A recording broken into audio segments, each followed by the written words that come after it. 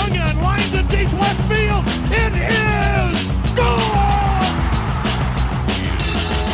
Hit well, deep right. Batista's gonna wave goodbye. Start the fireworks show.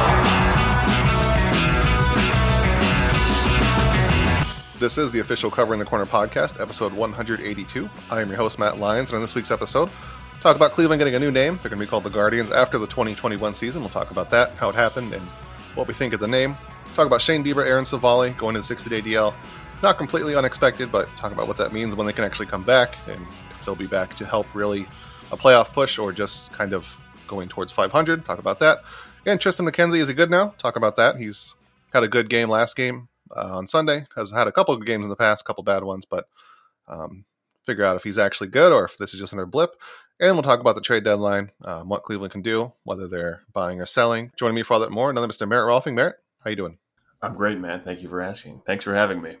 I know you're a special guest this week, not usually on, but it's Merritt Rolfing. Have you heard of him? This guy over here. I forgot to mention we'll do meatballs too, because I don't have one. I forgot to write it down. But we meatball. It sounds like singular meatball. One big old meatball. You know, I went to an Italian restaurant. They did have that as an appetizer. Literally just one large meatball. Was there anything else? Is that a normal thing? Just one? I don't know. That's what I got as an appetizer. It was just a big old meatball on a plate? Yeah, just in a little bowl. I had a little sauce on it with it, but no pasta or anything. And then I got meatballs for. I can't pretend like I haven't made meatballs for something and then just ate a bunch of meatballs. So. Yeah, of course. That's what you have to do. They're right there for eating. Like my mom used to do it all the time, and I'd have to steal meatballs off the broiling tray and burn my hand and my tongue. But worth it though. You just go face first into it and get them off. 100%. You don't want to ruin it with your fingers or anything. Why are you crushing meatballs? I ain't got time for letting things cool down and things like that. Now, that would be a perfect way to go into meatballs, but I think we should talk about the name change first. That's kind of the big deal of what happened this week, I guess, unless you consider I can't think anything else that the team did besides not getting swept by the Rays. So there you go, it's the name change. We found out on Friday that they're going to be the Guardians after the 2021 season. There was a lot of leaks leading up to it. Very small rumblings a while ago with two random people who said they had sources that said it was going to be the Guardians for sure. I still don't know if they made that up, but then there was what is his name? McNeil Reflog 18 on Twitter. He said on Thursday that he had a source that said it was coming on Friday. And then of course we heard from Cleveland.com and it was either WKYC or the Akron Journal. One of them was saying that it was for sure coming soon. They had made a decision, but they weren't sure. And then, of course, on Friday, we found out it was the Guardians, which is, of course, it's not named after the statues that are outside the Guardians of Traffic there, but it pulls inspiration, is the way Paul Dolan put it. So we have our name for next year, which is exciting because it's been, we here at Covering the Corner haven't used Indians for a while. So it's kind of neat to have a name to say again. It feels a lot different. It also feels like a lot of times, like saying a team name is harder than saying just the city. Like it fits so much better in the sentence to say the city. But we have Cleveland Guardians after 2021, and we're basically using it now on the site too. Like because we haven't said Indians, so we might as well say Guardians, which is cool because I like Guardians. I think it's a cool name.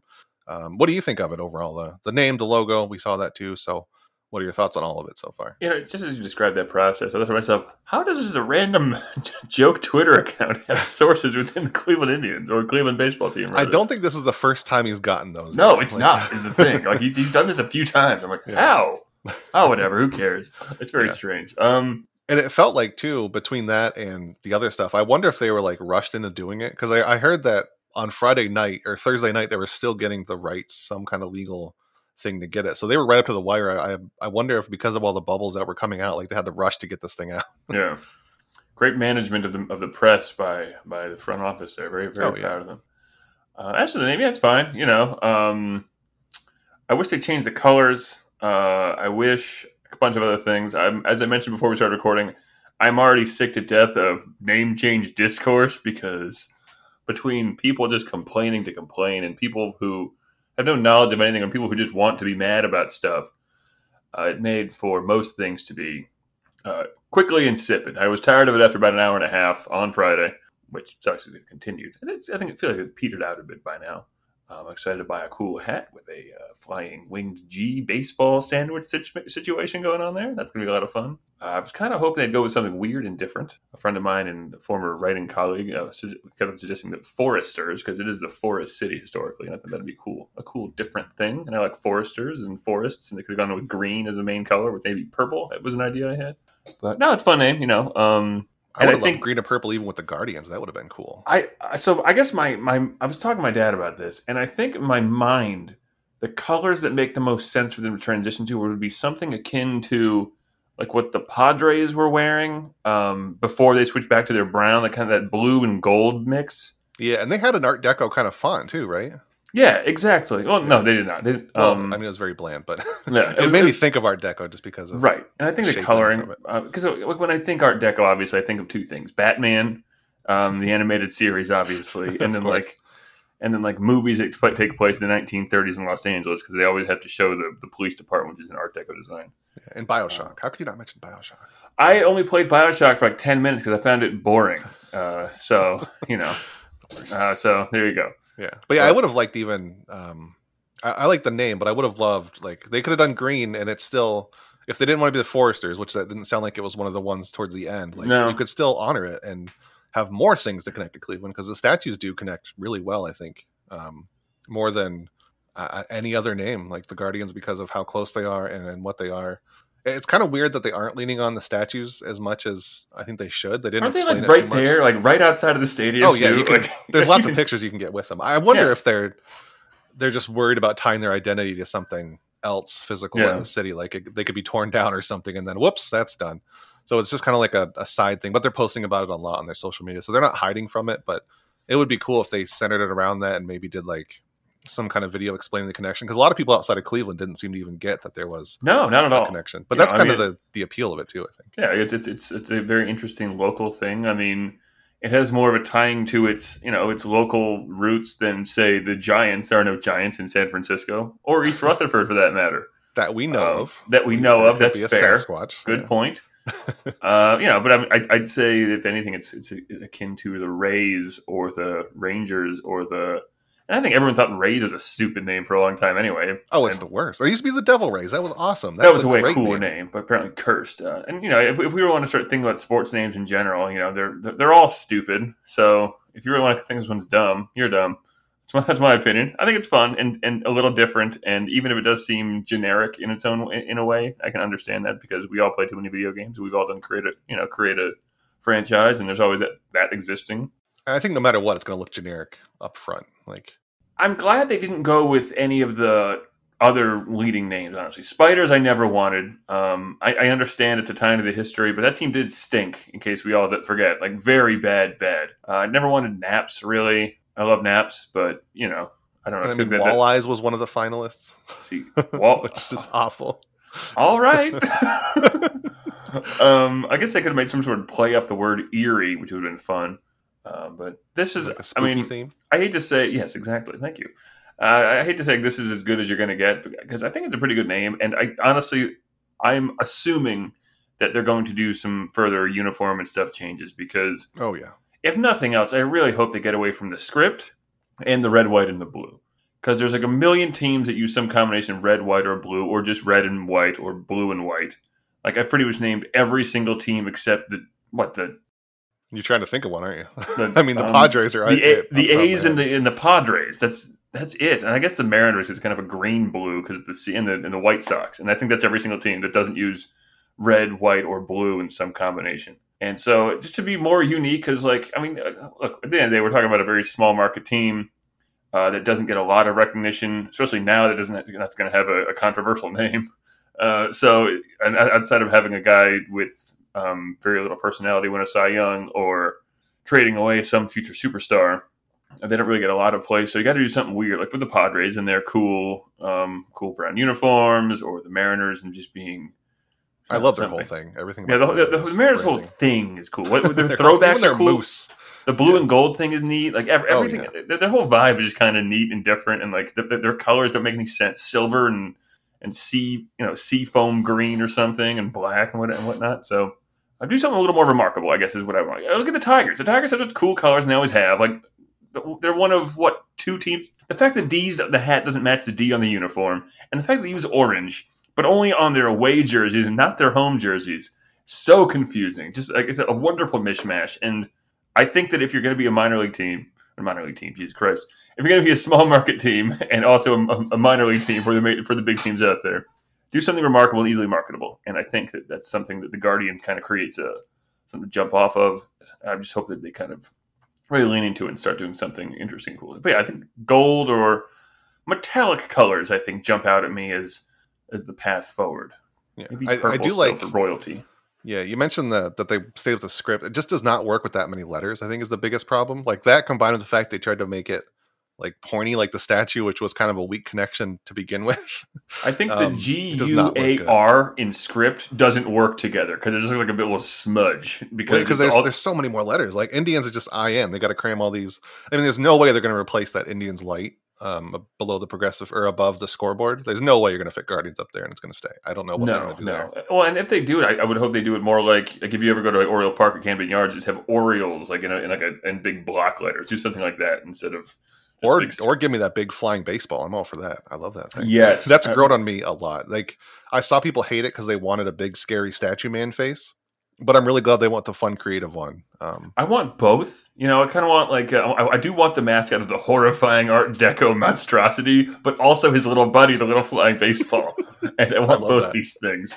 I think embracing because the thing about Art Deco in general too is it's absolutely terrifying if done correctly. Like in the hit movie Sky Captain in the World of Tomorrow that nobody saw. That's all Art Deco, and I think that'd be a lot of fun. Just a really soulless, emotionless.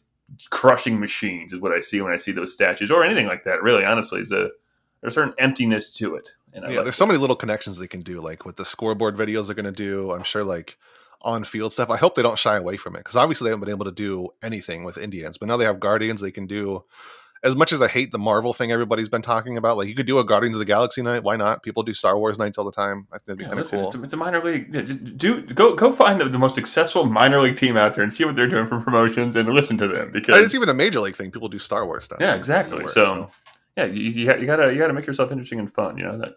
Do it that way. And I like the idea of like a big moment coming up, and there is, like you mentioned, Art Deco was so void and terrifying. Like on the scoreboard, just that big statue is just a imposing face over staring everybody. down. Like, damn, that's awful.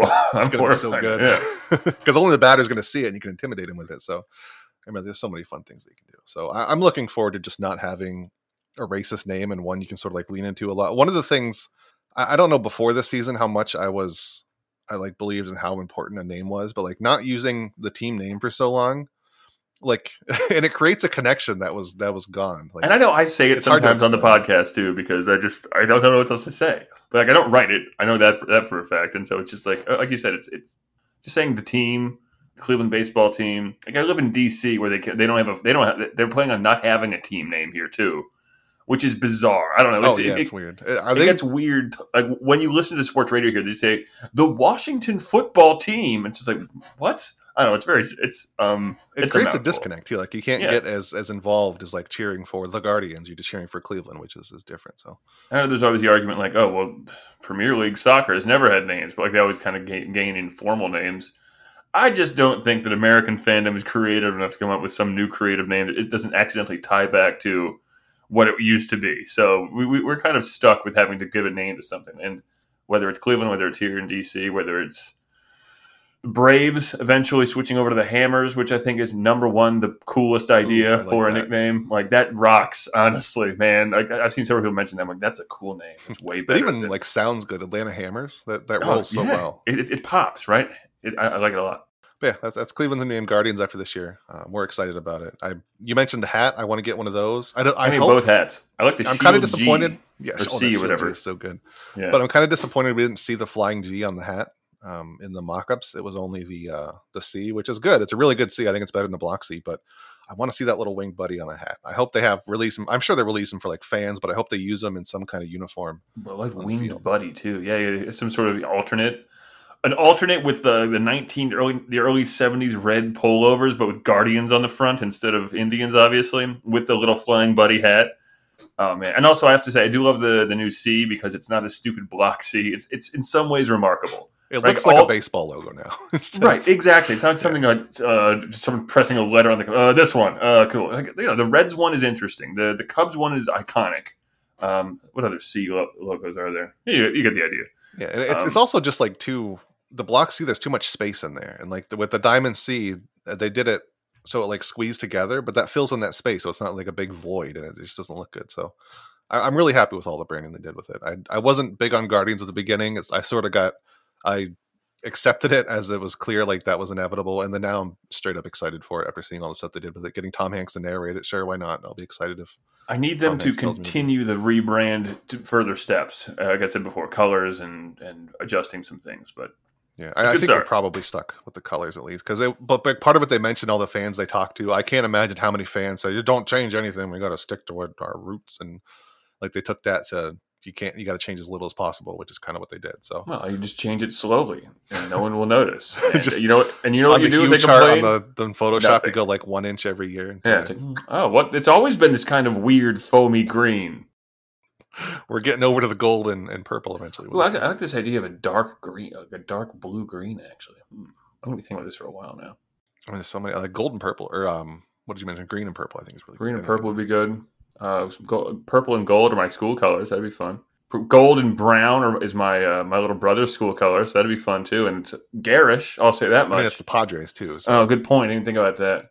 I mean, the Wyoming Cowboys wear much more of the brown. I think that really pops. So Yeah, the brown pops. You know what else pops, Merritt? tell me. Gross. Meatballs pop, Merritt.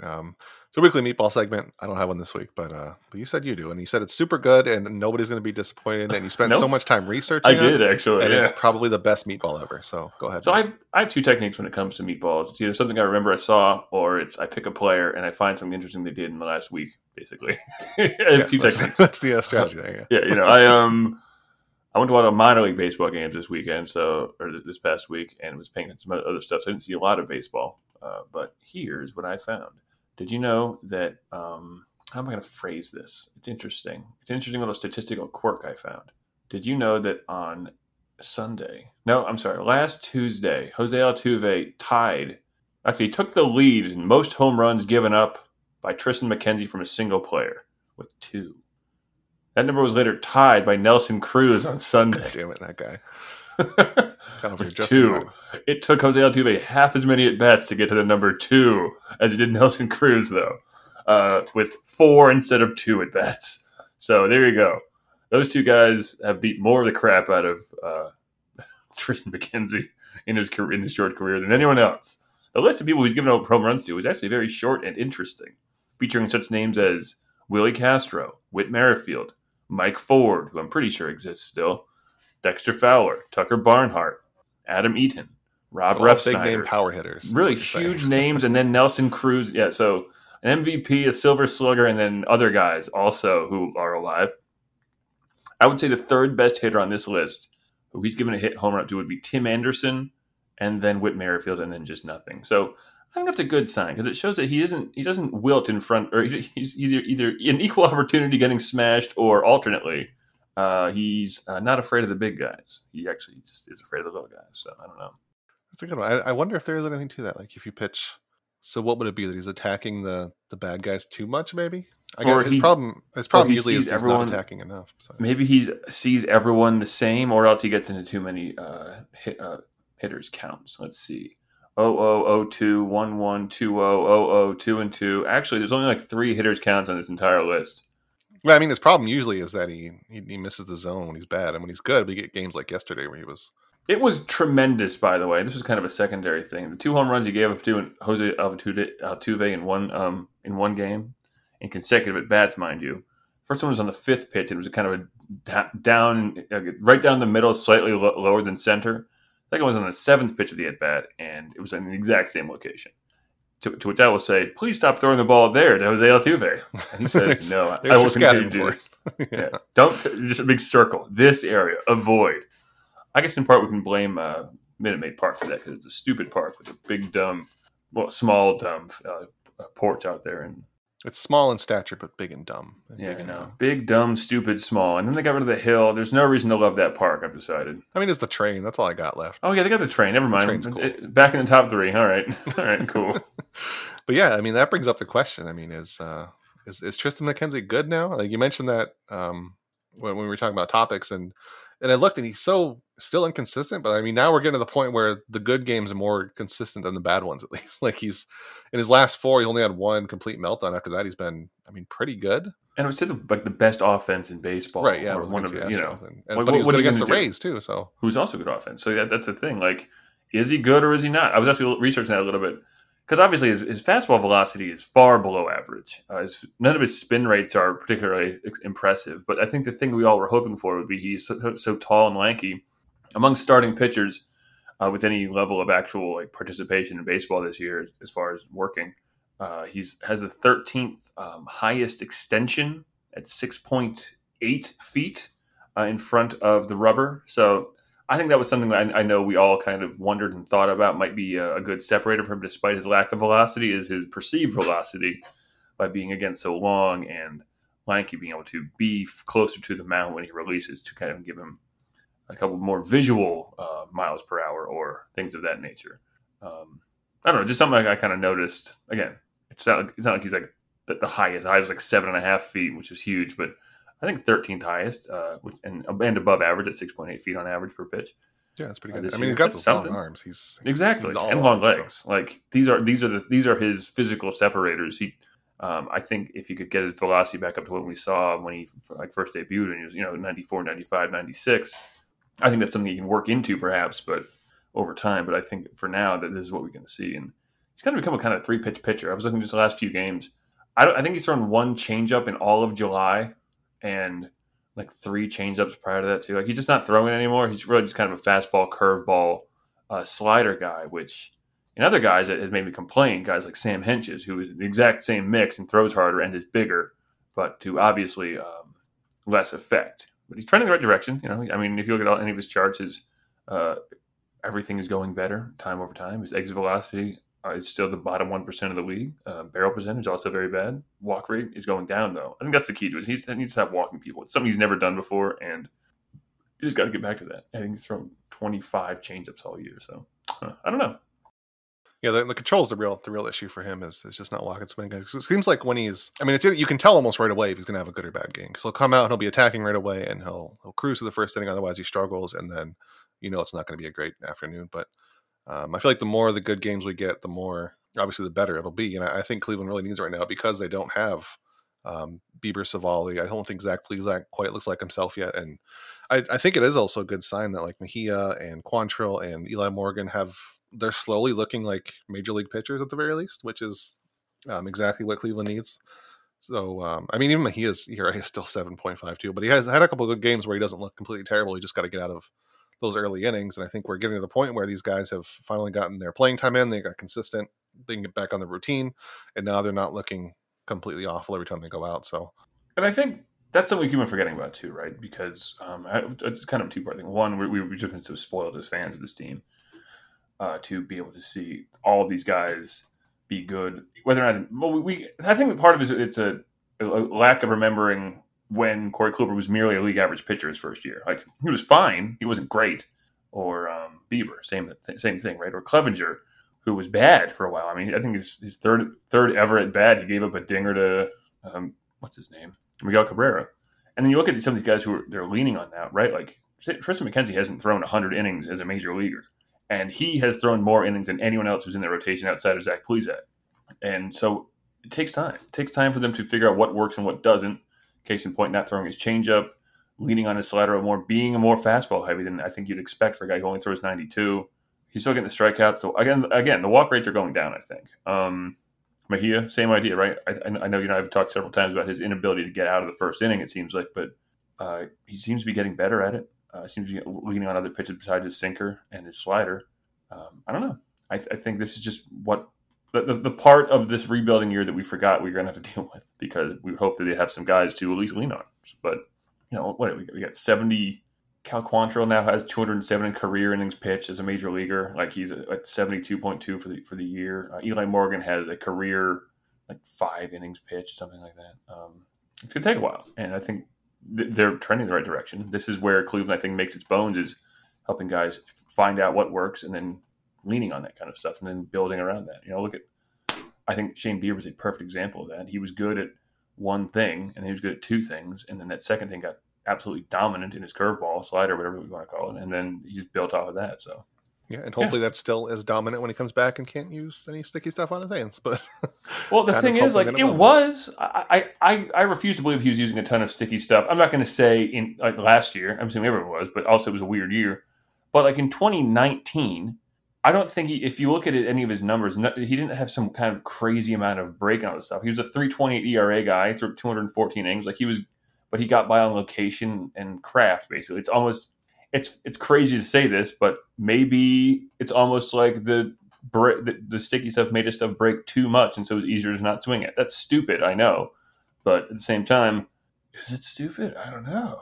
So he's got a Cy Young now, and even if he just comes back and is merely a 328 pitcher, you know what I mean? Like he was that in 28-19, he was that again this year, striking out a ton of guys, still not walking anyone. So yeah, I don't think like even before the ban, like he didn't look like, which I don't think it's too terrible to say he's not like a 1.63 ERA pitcher. Like maybe he's just a guy who hovers around 3 and still wins a Cy Young once in a while. Maybe he's not the best pitcher in baseball every single year. He's still a super good pitcher. So like literally the way offenses are and the way the game is, like having a guy who can go deep and throw have a 3 ERA, that's literally all you want. Like if they had 5 of those, they'd win a World Series, because they did have that and they went to a World. Well, everyone got hurt in August, but they had that for a while, and then they kept on winning a ton of games. I think they actually had that active, and they won 22 games in a row, right? Like that's what you want out of teams, and I think that it's just going to take a while. I mean, I think Eli Morgan's a perfect example of him figuring out what's working over time. His ERA is garish, but he's outperformed. His fielding independent pitching is still 6.18, but he's not walking people. He's striking people out, and he's just giving up a lot of home runs because he needs to understand what doesn't and what does work. And I think he's going to, it's a learning process. You can't point to 31 innings of a career, and I don't even know how many in college, and how many in the minors. Like another 330 in the minors. Like you got to think he's only had 360 as a professional pitcher. He doesn't know anything yet. So, and he looks great. Honestly, I think Eli Morgan of any of these guys, he flashes things. It kind of blows my mind that he can do that kind of that changeup is so stupid. It's just that third pitch that's killing me as far as calling him really good. But I assume that's one thing he can work on the offseason, especially. Like he knows this is the one thing he needs to focus on is getting. I think that slider is so bad, there's not much helping it. But his curveball, maybe there's something there. Like he just needs a third pitch. And we saw like this last time. Who was it again? Was it against the Astros? Was it? I don't know. But whoever he pitched against, he didn't use that changeup until like the second time through the order. So he did a lot better through the second time. It was until like the third time where he started to struggle. But that's the thing he needs to do. Like if he can get his fastball working as well as it did, despite the fact that it's only like mid 90s, and he was a little higher than normal in his last outing. He was like 93, 94. So if he can do that and then throw a changeup second half of the order and then work in a curveball later on, like they got another starter. That's another fifth guy, another Josh Tomlin who can eat up a bunch of innings and maybe give up home run once in a while, but and maybe be more than that too. I think that's the thing. I think he could be more than that because I think he already has better. I mean, Josh Tomlin had a really good curveball, admittedly. Yeah, no, I think he definitely has better stuff. Like I never thought of Josh Tomlin as a stuff pitcher. He was just kind of a guy who never seemed to. He just battled all the time, which was fun to watch. But and he's still doing it too. Like he made Fernando Tatis look really bad. It wasn't bad. So that was fun. He's still around. Josh Tomlin's still kicking down there in Atlanta. But is he really? Yeah. Oh yeah. He still is, huh? Good for him, man. Yeah. What a career. Now we won't know as far as the reinforcements for the rotation at least until next month. We're not going to be at full strength. Cleveland, in the last 2 days, they've had a bunch of bad news about pitchers, which I guess isn't, at least for in Bieber's case, I don't think it's completely unexpected. We talked about when he was first injured and they put him on the 10-day DL. It's just kind of how you do it. You leave him there until you absolutely have to move him to the 60-day for a roster spot. And now they need it because they signed some other pitcher. I think they traded for a guy who was on waivers. He used to be a top prospect, but not anymore. But they just needed more roster space. They reactivated Cam Hill. I think he's the one who took over for Bieber's spot, but scam the scam. But yeah, Bieber's been out since June 14th. They moved him to the 60-day L, so he can come back August 14th, which is kind of brutal, but it's not completely unexpected. I think also he's moving slower than Cleveland sort of thought, which is concerning. He told Chris Antonetti told Cleveland.com it's just been a little bit slower to respond than maybe we had hoped. It's something that may be lingering in there a little bit. He continued to feel better, but maybe just not at the pace we would have normally expected. And for Cleveland to say that, like, as a team that doesn't usually say anything, it's kind of concerning. The word lingering is always bad for me.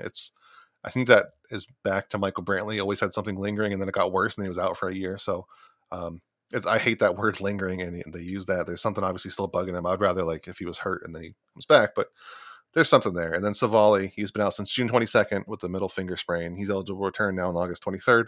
He threw a bullpen session. It sounds like he's a lot closer than Bieber actually is. Like he's actually throwing bullpen. It's going to be all fastballs, they said, but he still can't come back to the 23rd, which I guess is also not completely unexpected. He sprained his finger, which you kind of need those to pitch. So I can see why he's out. But this is, as far as the team place itself, like they are 9 games back in the division. They're barely a 500 team. Like I'm at the point where I don't see this as a team who's trying to make the playoffs. It's just shooting to not let Terry Francona go below 500 in what could be his last season as a manager. Like at this point, it's because the pitching's not going to be at full strength. They might get something, but the schedule's not going to get any easier. The offense, I don't know how much better it's going to get, but we'll talk about trade deadline and stuff in a minute. But just as far as Bieber and Savali, is any of this surprising to you that they're not coming back? No. Or I mean, the Savali thing maybe a little bit kind of sucked. You said the lingering thing is kind of a bummer with Bieber.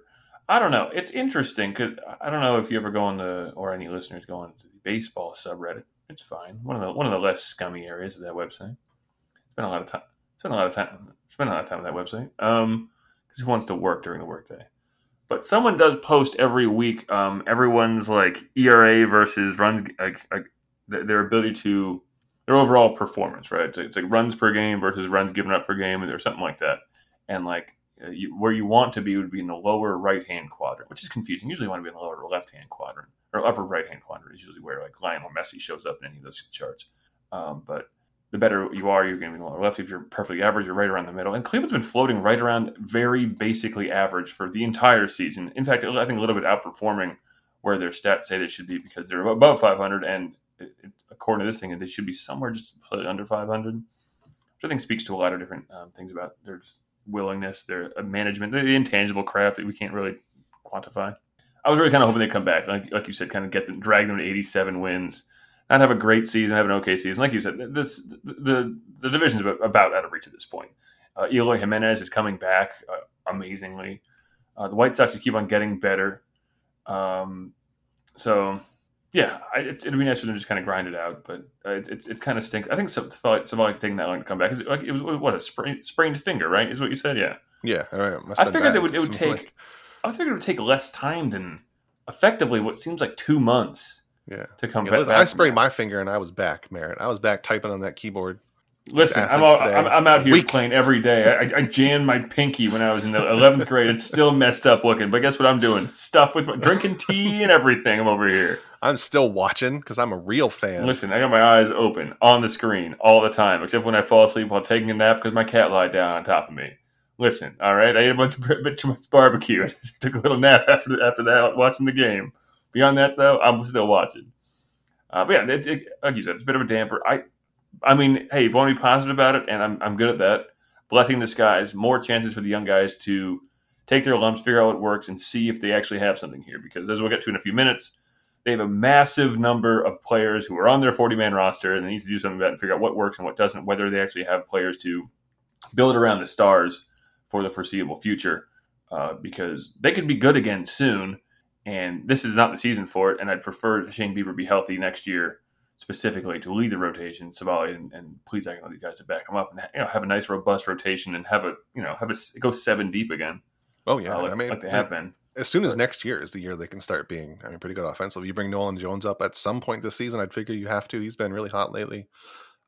If Owen Miller figures it out and he can actually hit a ball, then maybe he's good. Andres Jimenez, if he comes back and I don't know, you're going to deal Cesar Jimenez probably at the deadline, and you get Ahmed Rosario, do something with him. Maybe he's your shortstop, and he lives up to what he was supposed to be when they dealt Lindor for him. But there's just so many players coming up the pipeline. Oscar Gonzalez could be a surprise next year, the year after, maybe.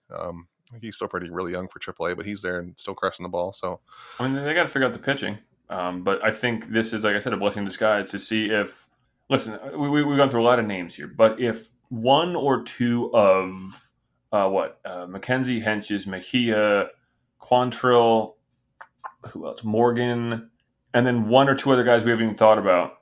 Like, if one or two of those turns into something approaching an above league average starter, that'll be a great rotation coming in next year. And I'd prefer Shane Bieber feel discomfort now and be healthy next year because I know it was a short season last year, but he was really wearing a lot of innings, and he was doing that at the beginning of this year too, and it was just strange all around. So, yeah, it's not too hard to visualize this rotation as, again, being overflowing with quality when, you have Bieber, Savali, and Plesac, and then if you got McKenzie, if you can assume he's your number 4, like you have, what are we back to, like 4 guys who can be your number 5? That's what we wanted coming into the season, and we could have it again. Like if you got to find a way to give Quantrill, Mejia, and Eli Morgan innings just because there's no room anymore because the rest of your rotation's filled out, then you're in a pretty good spot. So I think I don't know. It's I'm not going to say troubling because I don't think it's going to be a long term thing, but it is a little worrisome, I suppose, how much closer the Tigers are than they were a little while back as far as taking over the third overall spot. But well, I mean, like the Royals, they were leading the division for a little bit there, and that didn't. That's true. Work out. And, that's true. Yeah, they really kind of fell into a toilet, didn't they? Boy, the Tigers have lost 3 in a row now, so they're coming back down a little bit. So I'm not too concerned. But so like I don't know, the Cleveland is not going to be playing the Astros, and you can make some October plans. I think. I don't think you had to plan a little Halloween vacation or whatever if you want to do it. But they get to play some bad teams again. I think they'll finish up like an 87 win season. Like we've been talking about, it's just where this kind of team ends up. A team that has talent, is dinged up, and can kind of scrape its way back to legitimacy and then figure it out for next year because they have talent. They just need to figure out whether it's going to work in the majors this year, next year, and figure out what is going to work. I think that's the hardest leap for pitchers because outside of like Steven Strasburg or something, it takes a while for it to figure out what you're going to throw because none of these guys have the 97-mile-an-hour fastball with the big change up, the big curve, and all that stuff. Like, none of these guys were finished products. And I think Cleveland, really, even that big run they had over the last decade, has never had a finished product coming out. It's always been an evolution into something great, and it takes years like this to get there. So what are you gonna do? Shoot.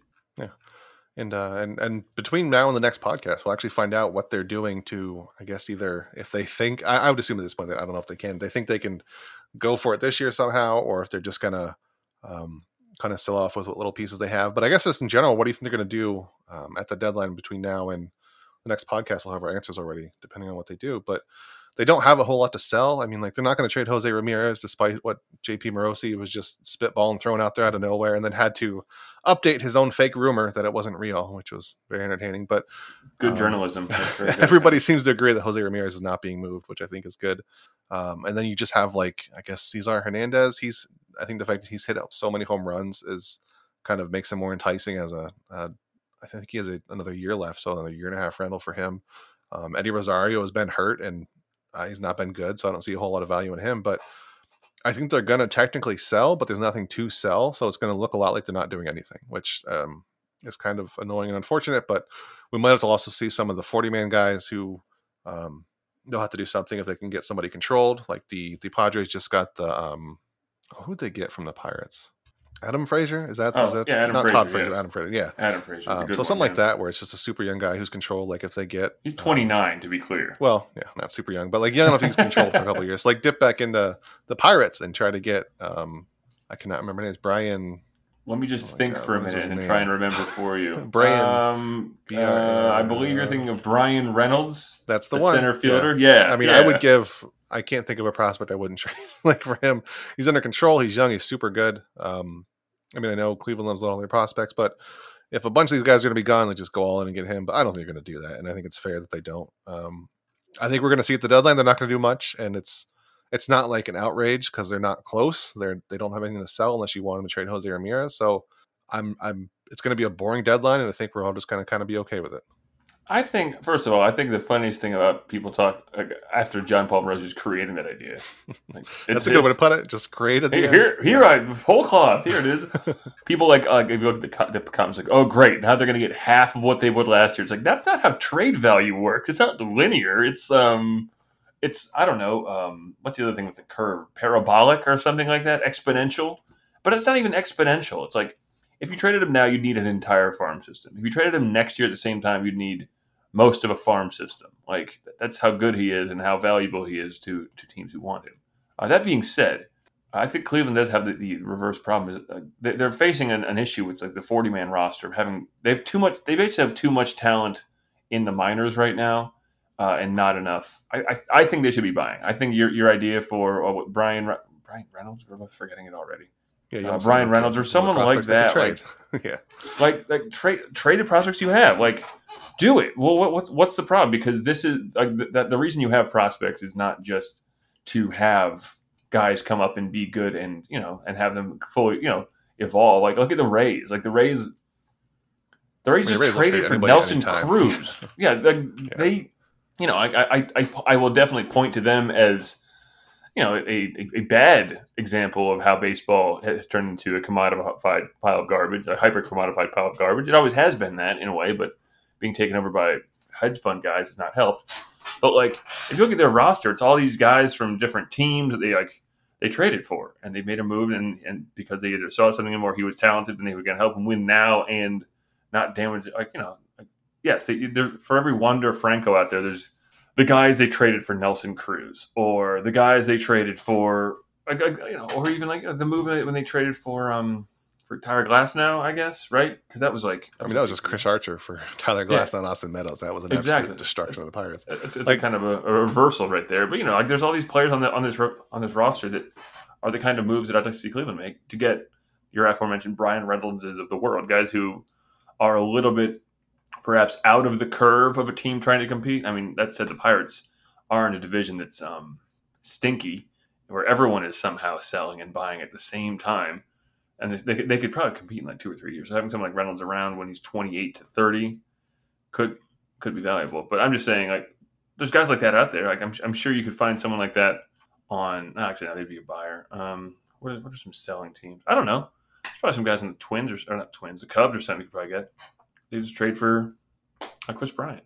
There you go. Just keep, that's a year rental. I don't know if I'd get Chris Bryant, but Yeah, I think the problem is like, him. If you're going to do the Rays thing, you kind of have to commit to it all the way. Like, because their whole thing is they'll trade anybody anytime and they just get incremental upgrades. But like, and we've talked about it before with Cleveland, the situation they're in, like these incremental upgrades don't help them a ton because they're like the Rays are just the equivalent of taking their outfield and bumping it up a tiny bit. The Cleveland needs a huge upgrade in their outfield right now to be competitive. So unless you're going to commit to it, then you wind up like the Mariners, who are just always bad because they're trying to be the Rays, but they're not winning every trade. Like that's all the Rays do. They just, as long as they're always getting a win in a trade, they'll trade somebody. They'll trade Snell after he was an MVP. They're Cy Young. They'll trade Chris Archer after he was a really good pitcher. They'll trade anybody as long as they're getting the most value out of a trade. They'll make it as.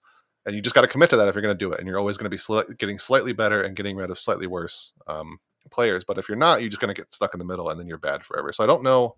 Well, I mean, Cleveland's been doing that in fairness, right? They traded Corey Kluber, he got hurt, and now he's kind of wherever. They traded, I mean, they got a little bit lucky on this stuff, obviously, but like they traded Carrasco, he's been on the DL. They traded specifically all their good pitchers over the last decade.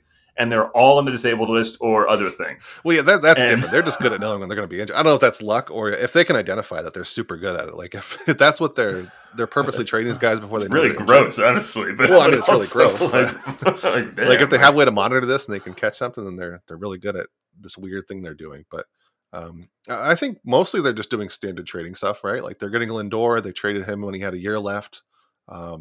Carrasco they traded before. Wasn't his contract about getting more expensive or something? But yeah, but I mean, they're not doing anything out of it. Like doing out of the ordinary now would be trading Jose Ramirez would be like what the Rays would do if they could find somebody with more value. No, out of the ordinary would be because that doesn't make any sense. Because again, like I was saying before, the actual net value is not there. A trade that they would do would be trading like. Well, yeah, but they can't find it. But if they could, so like. Yeah, exactly. But like I don't know. Zach Plesac trading him. Zach Plesac would be a good example, I suppose. I mean, never now because he's hurt and everything. He has to figure his way back. But yeah, that'd be an interesting trade. Their specific issue in trying to pull any of this off right now is that they're all just so young and have so much control while also being all potential and no value. You know, like you're not going to trade Franmil Reyes because he's just cheap and good and young. You're not going to trade Jose Ramirez because he's too expensive and you're not going to get the value back. But then you're not going to trade Bradley Zimmer even though he's had a hot couple of weeks because there's no value there. So. Yeah, like, I'd love to trade Zimmer if someone would take him. Like, I love that long-faced man, but I don't know if there's anything out there for him. And then, like the other Rosario thing sucks too. Part of me thinks that's why they did it. They got him just to flip him at the deadline, and then he was terrible and he's been injured, and I don't think anybody wants him for anything. Or to fill, I think it's to fill a hole too because there's nobody out there. But we were optimistic certainly like he'd play out there until June. They trade him and then they'd bring him Nolan Jones, but that didn't happen. And it continues to not happen, which is curious to me, but I guess I just can't be mad about things. So Harold Ramirez would be good. If he got hot and started really performing, trading him would almost make sense. But like, he's the kind of player that the Rays would sit on for a year, get his OPS plus up to like 110, 115, and then move him for a guy who's a little bit younger, with a little bit higher of a ceiling, and go from there. So that's the kind of player, I suppose. Yeah. And I don't like you mentioned, it's part of what's the bad about the commoditization of baseball. I hope Cleveland doesn't turn into that kind of like endless factory of just trading guys. And I get Rays fans still like their players, but I like I having don't players have any around for a while. fans, so Well, the ones that are there on Twitter and will yell at us for saying that. But I think it's like Cleveland has fans who don't show up. But listen, they still get high ratings on television. Everyone, so checkmate. All right, what are the ratings for the Rays? I don't even know. Yeah. They don't even know. They're in Florida. They're in the Rays. They're named after sunshine. They don't count. It's fine. They got all the sunshine there, so yeah. But I think they should be buyers though, in a way like that, where they move guys who are just going to clog at the 40-man for someone who can bring pseudo immediate impact. Yeah, I think part of it will be. I mean, they basically just have to forecast who they think will be taken. Like if they got to look around to 40-man spots. Like who else has a bunch of room? Like maybe there just isn't a bunch of teams that can afford to do that, and they can risk leaving some more guys on. But I mean, we're going to see so many that have to be protected. And I mean, the other problem is like the guys that have given shots have not been that great. Bobby Bradley's been good, but then bad for a while. Owen Miller was awful, and I get why he got sent back down. That was fair, totally fair. I get it. I'm usually one to be mad about that, but like Daniel Johnson's been pretty bad. He's had a couple home runs at least, but I mean, it's like 5 at bats though. Like I just like, once again so bad. And I will pass no judgments on him because I don't know. He's only striking out 30 something percent of the time. how much is he walking, man? 2.5. He's gonna walk. Well, he's walked. So I don't know what you want me to say here, man. He has a walk rate. He has it. Yeah, it's not null. So I mean, yeah. There you go. Yeah. On the 20 to 80 scale, it'd have to be at least 20 because you can't go down to 0. So I mean, listen, how many hits? How many players in baseball history have less than 8 hits in their career? I'm actually going to find out. Using one of them is Daniel Johnson.